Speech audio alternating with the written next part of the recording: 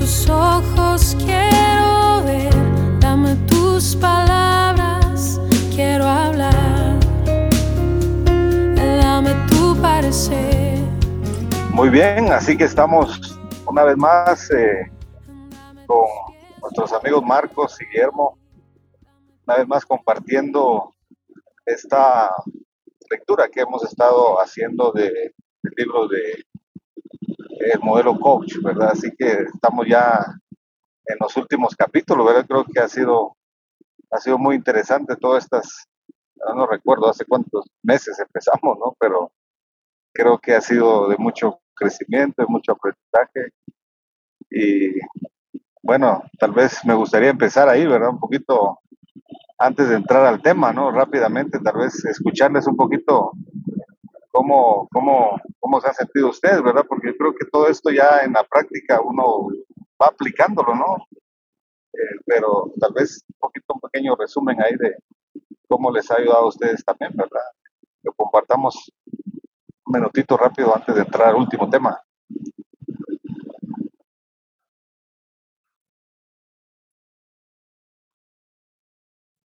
Bien, creo que el tener la oportunidad de revisar este libro y hacerlo en comunidad, pienso que ha sido un buen ejercicio, a pesar de que hemos ido adelante leyéndole y al mismo tiempo también haciéndolo en nuestras prácticas de entrenamiento. Pero el tener la oportunidad de reflexionarlo juntos, cada vez en lo particular me da nuevas ideas y nuevas maneras de presentar o de acompañar a las personas que llamamos clientes en esta conversación, pero que al mismo tiempo también necesitamos, o me ayuda a estar más consciente de evitar el rol de autoridad que a veces podríamos, sin pretenderlo, de hacer que la persona sienta en cuanto al acompañamiento que le estamos haciendo. Entonces, para mí eso ha sido muy útil y ha sido de la utilidad que más puedo señalar como significativo para mí durante este proceso. La idea de ser realmente coach. Sí, gracias por la pregunta, Byron. Creo que el hacer preguntas, ¿verdad? Hay preguntas realmente que crean espacio para no solamente aprendizaje, sino para conexión. Eso es lo que yo podría decirte. Al margen de todo lo valioso que hemos aprendido, que se enfoca en la persona, en cómo puede la persona aprender, probablemente lo que yo puedo decir de mí, en mi propia práctica del coaching, ¿verdad? Y de alguna manera de este músculo, esta práctica de centrarme un poco en las preguntas, mi experiencia ha sido conexión. Es decir, y creo que he aprendido, he disfrutado, he experimentado momentos de conexión profunda con las personas.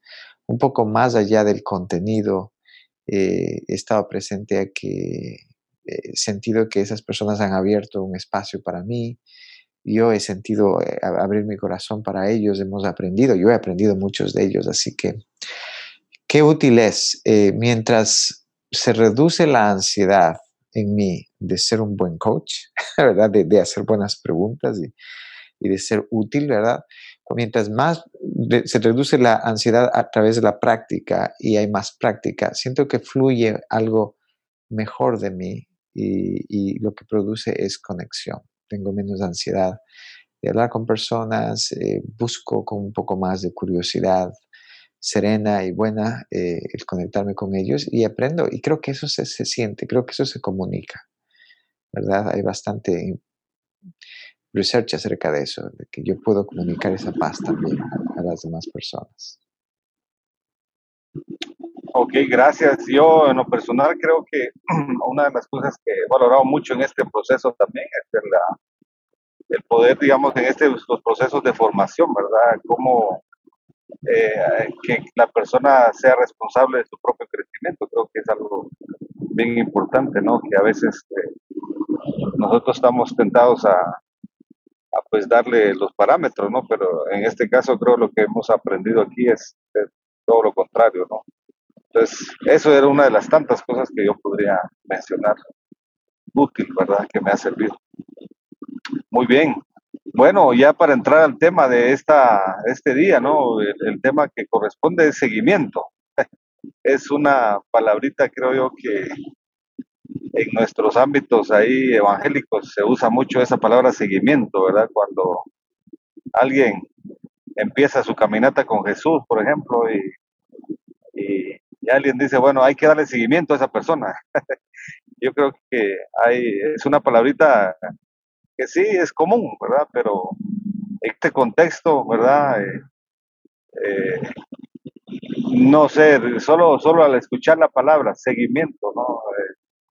Y que creo que también cuando me gustaría ir revisar un poquito, porque creo que también, aun cuando es una palabra que nosotros la hemos usado en nuestros círculos, pero muchas veces, ¿qué tanta falta hace eso, verdad? Porque sí lo decimos, pero a veces no lo hacemos, ¿verdad? Pero, ¿qué comentarios iniciales tienen ustedes a eso del seguimiento, verdad? ¿No?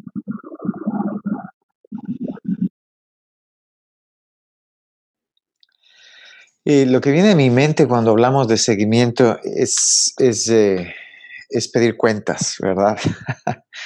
Entonces, obviamente, no es tan positivo. Creo que pedir cuentas genera ansiedad, tanto en el entrenador como en la persona que está recibiendo el entrenamiento, ¿verdad? Queremos todos tener conversaciones y conectarnos, pero no queremos rendir cuentas. Así que esto es muy útil. Y lo segundo que viene a mi mente es que en el contexto de Faith Walking, que estamos hablando del entrenamiento, el seguimiento es bien específico, hay tarea, ¿verdad? Hay una tarea que es parte del currículum, hay ciertas otras cosas que a veces se sugieren a cada persona, pero eso es lo que viene a mi mente. En cuanto a mí, respecto al seguimiento, cuando pienso en esto, lo que veo es la oportunidad que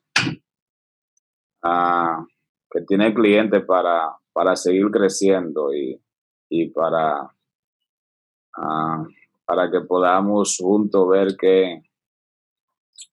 cuáles son los progresos que va haciendo, pero al mismo tiempo, como decía Marco, tiene algunas tentaciones y peligros el tema de seguimiento, porque cuando miramos el seguimiento en sí como solamente como la expresión, es posible que consideremos que estamos en el deber y en la obligación de asegurarnos de que el cliente esté haciendo algo. Entonces, aunque básicamente todo el proceso conlleva esto, pero está la tentación de creer que es mi responsabilidad asegurarme que el cliente esté haciendo algo.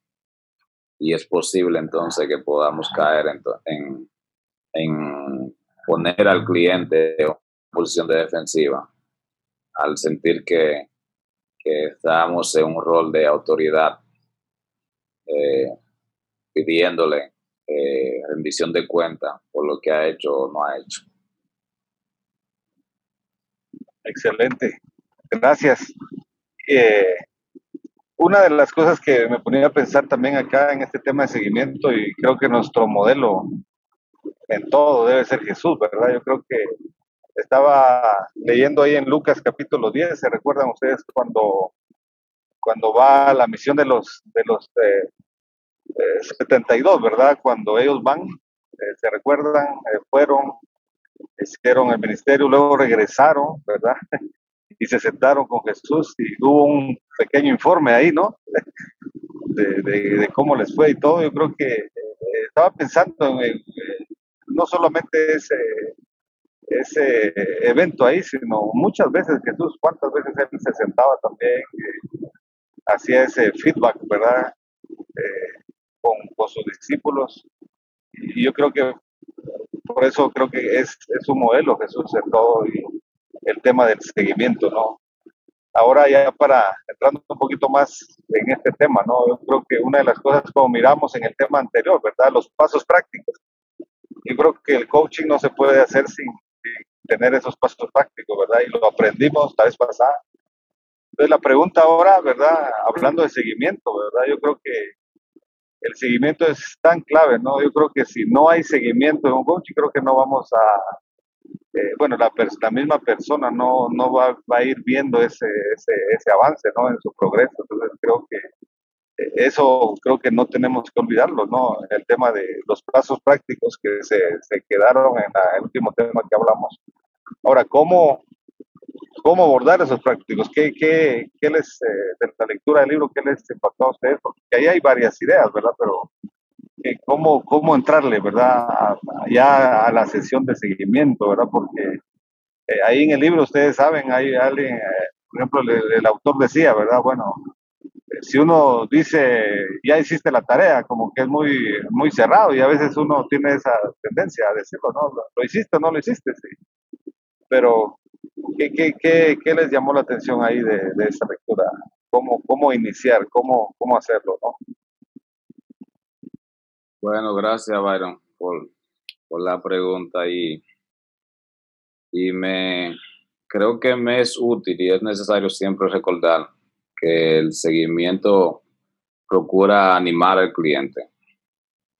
Entonces, hay preguntas que podrían desalentar al cliente, hacer que el cliente pueda sentir que está avergonzado o ponerse a la defensiva por no haber hecho la tarea, por no haber hecho o dado los pasos prácticos o no poder mostrar algún tipo de avance. Entonces, por eso el cuidado con las preguntas es necesario, es vital. Entonces, hay algunas preguntas que dan el sentido de que estamos juzgando, o como decía ahorita, estamos haciendo las preguntas que hacen nuestro jefe o las preguntas que nos hacían nuestros padres, que aunque amamos y fueron las personas que nos guiaron, pero bien es cierto, nos traen malos recuerdos esas preguntas. Entonces el cliente puede entrar a la defensiva y no sentirse en un lugar seguro emocionalmente para seguir adelante, para mantener la conversación. Entonces, esas preguntas deben ser vitales para asegurar no cortar el puente de la comunicación. Marco decía ahorita de relajarse, que él se sentía como que el trabajar la conexión permitía que él pudiera relajarse. Entonces, pienso que nosotros como coaching necesitamos estar completamente relajados, pero al mismo tiempo también asegurar que el cliente sienta que el proceso de seguimiento es más bien un proceso de animarle, de alentarle y no de juzgarle. Entonces hay varias preguntas ahí que pienso que Marco podría tocar ahí de manera que nos ayude a identificar qué es lo más valioso durante el proceso de los pasos prácticos. Y tal vez antes que Marcos hable, solo Marcos agregar algo más que tú puedas profundizar también ahí. Yo me ponía a pensar también, ¿verdad? Los médicos, ellos cuando alguien va con ellos, no todos pues, pero por lo menos sí conozco varios médicos que, por ejemplo, al día siguiente o el mismo día le dan una llamadita al cliente, ¿va? Y le dicen, mira, ¿cómo va su progreso? Está tomando la medicina, etcétera. Es interesante, yo he visto mucho eso y a veces, bueno, nosotros, digamos, el gremio pastoral, a veces alguien nos pide un consejo, damos uno, ya nunca más volvemos a llamar, ¿va? ni nada. Sí, definitivamente. Y los buenos médicos hacen eso, es verdad, ¿no? Y creo que los buenos coaches normalmente saben también cómo mantener ese contacto, ¿no? Y tiene que ver también con capacidad. A veces estás hablando con decenas de personas, entonces necesitas un sistema. Necesitamos un sistema de seguimiento que es útil, ¿no? Eh, Guillermo hablaba de cómo preguntar, no se trata solamente de pedir las preguntas, y de eso se trata. Incluso en el libro te invita a considerar esas preguntas. ¿Qué es lo que pasó? Que en el seguimiento hiciste los pasos a seguir, ¿qué pasó? ¿Verdad? Es una descripción de qué pasó. Una segunda pregunta que el autor utiliza es, entonces, ¿qué? Es como que una invitación a profundizar. Entonces, ¿qué aprendiste de acerca de eso, verdad? ¿Qué hay más allá de lo que pasó? ¿Qué aprendiste de eso? Genera una ampliación. Y la última pregunta es, ¿y ahora qué? ¿Verdad? Entonces, esa es la tercera o la segunda invitación a ir a una parte todavía más profunda, cómo puedes expandir ese conocimiento a otras áreas de tu vida, ¿no? Y esas preguntas creo que son útiles. ¿Qué? Entonces, ¿qué? ¿Y ahora qué? No tienen que ser hechas de esa manera, pero creo que lo que está detrás de esas preguntas, eh, que difiere un poco del ejemplo que das de los médicos, ¿verdad? Es una invitación a aprender. O sea, de hecho, algunas personas van a cumplir el seguimiento, ¿verdad? Perdón, van a cumplir las tareas que tienen que hacer o los pasos concretos a seguir, lo que se comprometieron a hacer. Entonces esas preguntas funcionan, ¿qué? Entonces, ¿qué? ¿Ahora qué? Y lo que está detrás de eso es una invitación, ¿qué es lo que estás aprendiendo? Es cambiar el modo del contenido de lo que hiciste al aprendizaje que existe en lo que hiciste o no hiciste, ¿verdad? Y digo, difiere un poquito de los médicos porque el médico lo que quiere es saber si estás bien, ¿verdad? No quiere tener un problema mayor y especialmente el mundo de la medicina es una conexión lo que está buscando y obviamente saber que estás bien. Como coaches, lo que hacemos en el seguimiento es fortalecer, profundizar, afianzar el aprendizaje. La invitación es a aprender. Activamos algo en la persona y de alguna manera invitamos a la persona también a crear un hábito. Y el hábito es hacer lo que, podríamos conectarlo con la integridad de Faith Walking, ¿verdad? Hacer lo que dije que iba a hacer cuando dije que lo iba a hacer en la manera en la que iba a ser hecho. No significa que va a ser perfecto, no significa que tengo que tener éxito en todo lo que hago, pero al menos el intentar hacerlo. Entonces, hay aprendizaje en el intentar hacerlo. Y me atrevo a decir, y probablemente ese es el siguiente paso de tus preguntas, Byron, ¿y qué pasa cuando alguien no lo hace? ¿Qué pasa cuando alguien me responde y me dice, no hice los pasos a seguir, ¿verdad? ¿Qué hacemos entonces? Sí, correcto. Y creo que una de las cosas que tú acabas de mencionar y tal vez sigamos profundizando un poquito más ese pensamiento, ¿verdad? Creo que el seguimiento no se trata entonces, de acuerdo a lo que tú acabas de decir, no es revisemos el checklist, ¿verdad?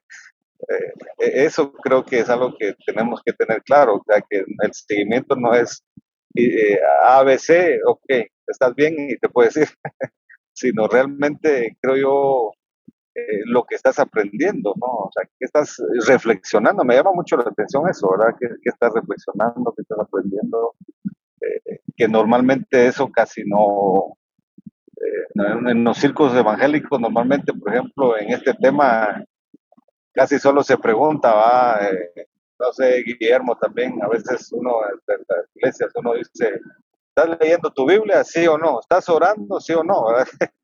Es decir, yo pensando en esto, digamos, pues reflexionando en lo que estoy aprendiendo de eso también era, pues cuando uno dice, si yo le pregunto a un cristiano, ¿está leyendo su Biblia? Me dice no, está orando y me dice no, mi, mi, mi diagnóstico, digamos, por así decirlo, este cuate está mal, va a decir, pero lo decimos tan así como que nosotros quiero, pero ¿qué más hay detrás de eso? Entonces, profundicemos tal vez un poquito más sobre eso, ¿verdad?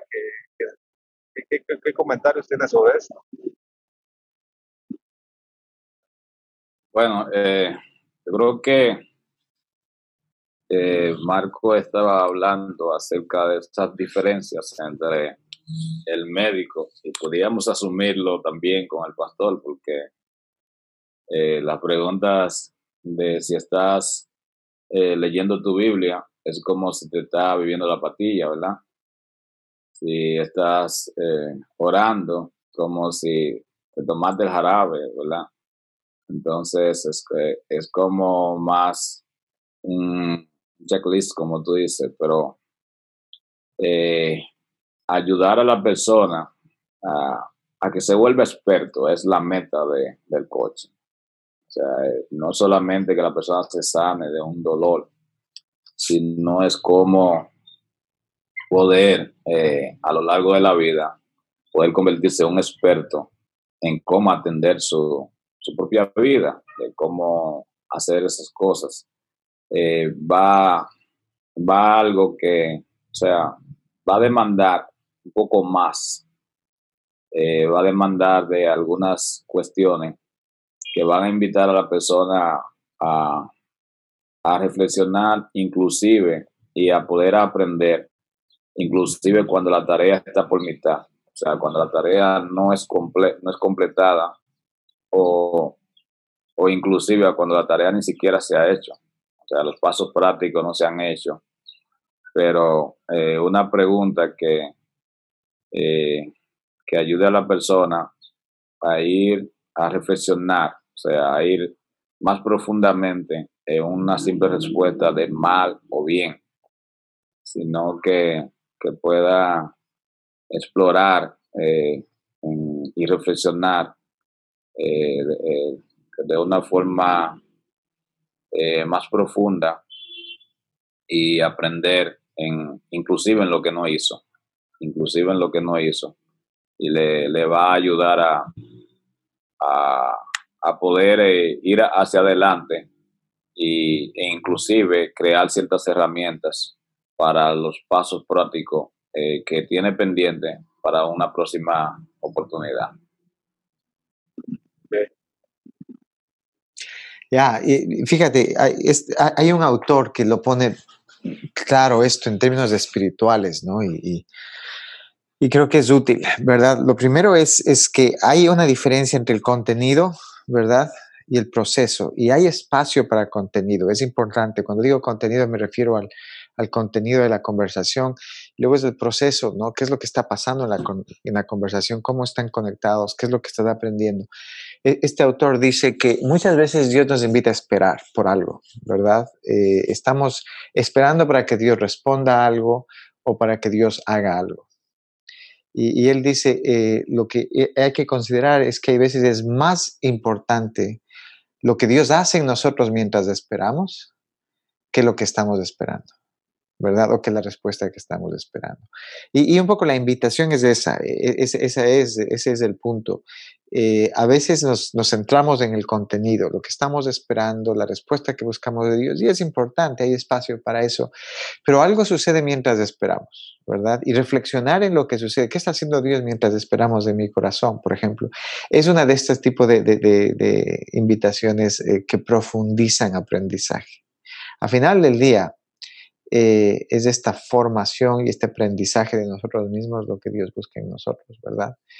La invitación siempre es útil.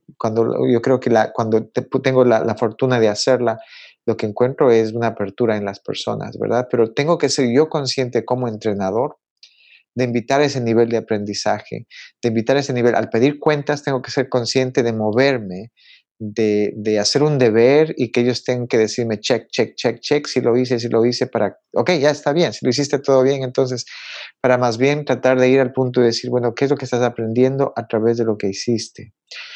Eso requiere para mí dos cosas. Primero, intencionalidad, ¿sí? Tengo que tener claro el aprendizaje profundo, lo que Dios está haciendo detrás de todo esto. Es como una pintura en la que tengo que tener toda la pintura en lugar de solamente este detalle, ¿verdad? En el que me pierdo. Lo segundo que requiere de mí como entrenador es que maneje mi ansiedad. Amigos, no lo sé, pero estoy seguro que las personas que están entrenándose para ser entrenadores o coaches, no conozco las debe haber, personas que no tengan problema con pedir cuentas. La mayor parte de los coaches que conozco no queremos pedir cuentas porque tenemos la ansiedad de qué pasa si dicen que no y me están viendo como un profesor y un poco ese cierto contacto, ¿verdad? Tengo que vencer eso y abrirme a poder vencer esa ansiedad y a conectarme con esa persona a ese nivel para llegar a ese aprendizaje, que es lo que Dios busca a veces, ¿no? Ok, gracias. Y tal vez profundicemos para ya en los últimos minutos. Ahí el autor pues habla, ¿verdad? Que creo que una de las, probablemente no es la única, puede ser, hay más, ¿verdad? En este proceso pues van a ir surgiendo otras, pero llama la atención que ahí creo que la pregunta, ¿qué progreso has hecho en tus pasos prácticos? Yo creo que tal vez si pudiéramos hablar un poquito sobre esa pregunta, ¿verdad? Como la pregunta clave para el seguimiento, ¿no? ¿Qué progreso has hecho? O sea, ¿qué piensan de esa pregunta? ¿O tienen otra ustedes que podemos hacer también, ¿verdad? Porque a mí me pareció, la clave del seguimiento, ¿no?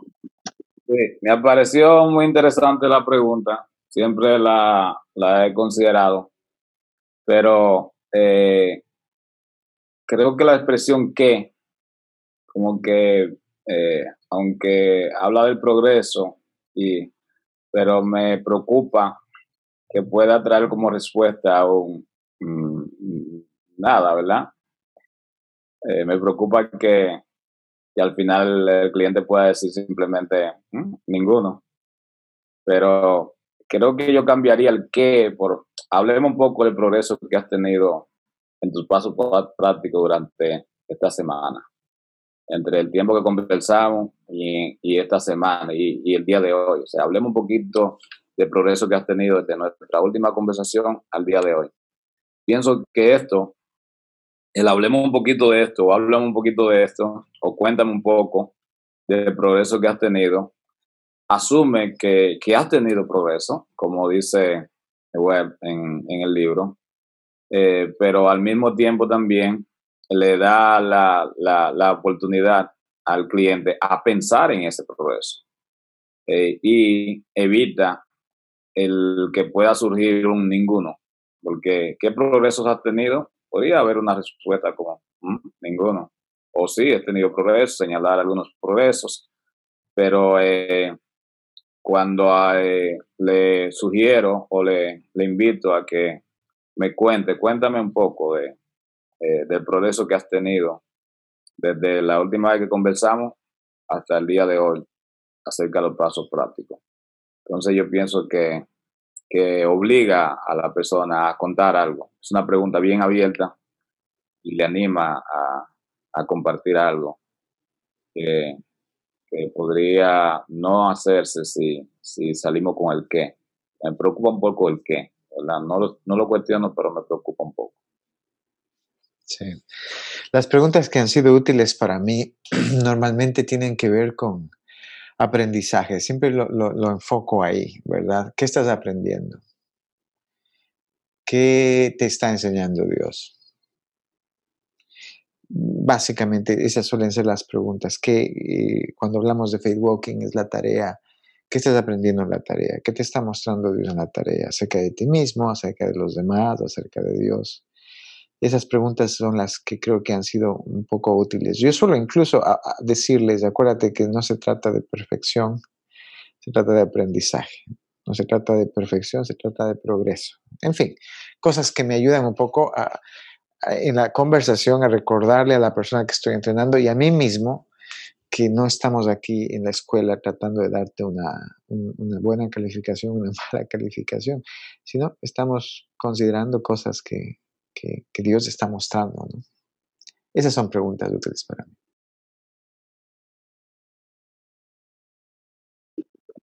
Ok, bueno, gracias. Yo creo que el tiempo ha pasado tan rápido ahí y solamente yo quisiera terminar, ¿verdad? Creo que estaba reflexionando también, pensando en este tema. Creo que sin seguimiento, creo que nosotros como entrenadores como que no terminamos el trabajo, ¿no?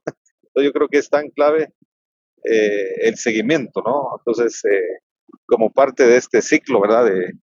De acompañamiento que podamos estar dando nosotros a las personas, ¿verdad? Entonces yo podría resumir con eso, no sé, algunas palabras finales que ustedes tienen, por qué el seguimiento es tan clave en el proceso de coaching.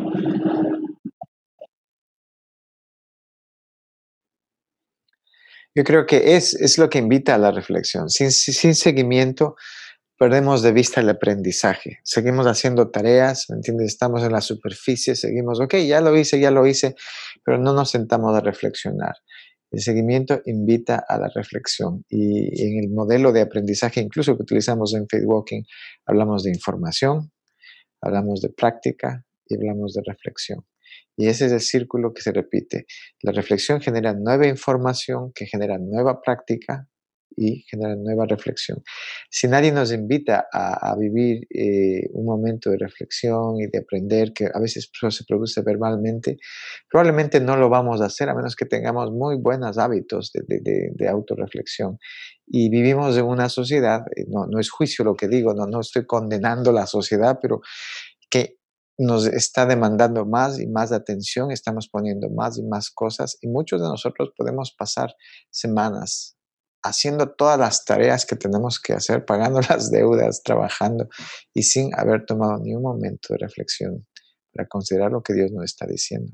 Así que este seguimiento se convierte en esta invitación, en este espacio que el entrenador ofrece a la persona que está entrenando, ¿no? Y creo que lo hace muy útil. Sí, Marco, completamente de acuerdo contigo. Pienso que queda incompleto el proceso cuando solamente se basa en información. O sea, tenemos información y no tenemos la oportunidad de reflexionar. Entonces, el seguimiento da esa oportunidad de que tanto nosotros como cliente, o sea, coaching y cliente, puedan tener la oportunidad de profundizar en lo que está pasando, pero un poco más acerca del contenido, un poco más que eso, ir hacia lo que Dios está haciendo, o sea, lo que Dios está mostrando. Yo pienso que es el centro de todo. No se trata de lo que estamos diciendo, no se trata de la información simplemente, sino lo que Dios está mostrando. Y a través del proceso de seguimiento logramos alentar al cliente, a ayudar al cliente a hacer espacio para escucharse a sí mismo, escuchar la voz de Dios. Y esto no podría ocurrir solamente con el proceso de información, pero el coach tiene la oportunidad de darle ese feedback al cliente con palabras que le invitan a sentirse alentado para seguir el proceso, ¿verdad? Y creo que hay varios consejos ahí que nos da bueno. Excelente. Bueno, gracias, siervos, ahí por este tiempo y a todos pues, los que escuchen acá, pues esperamos ahí en una próxima. Bendiciones.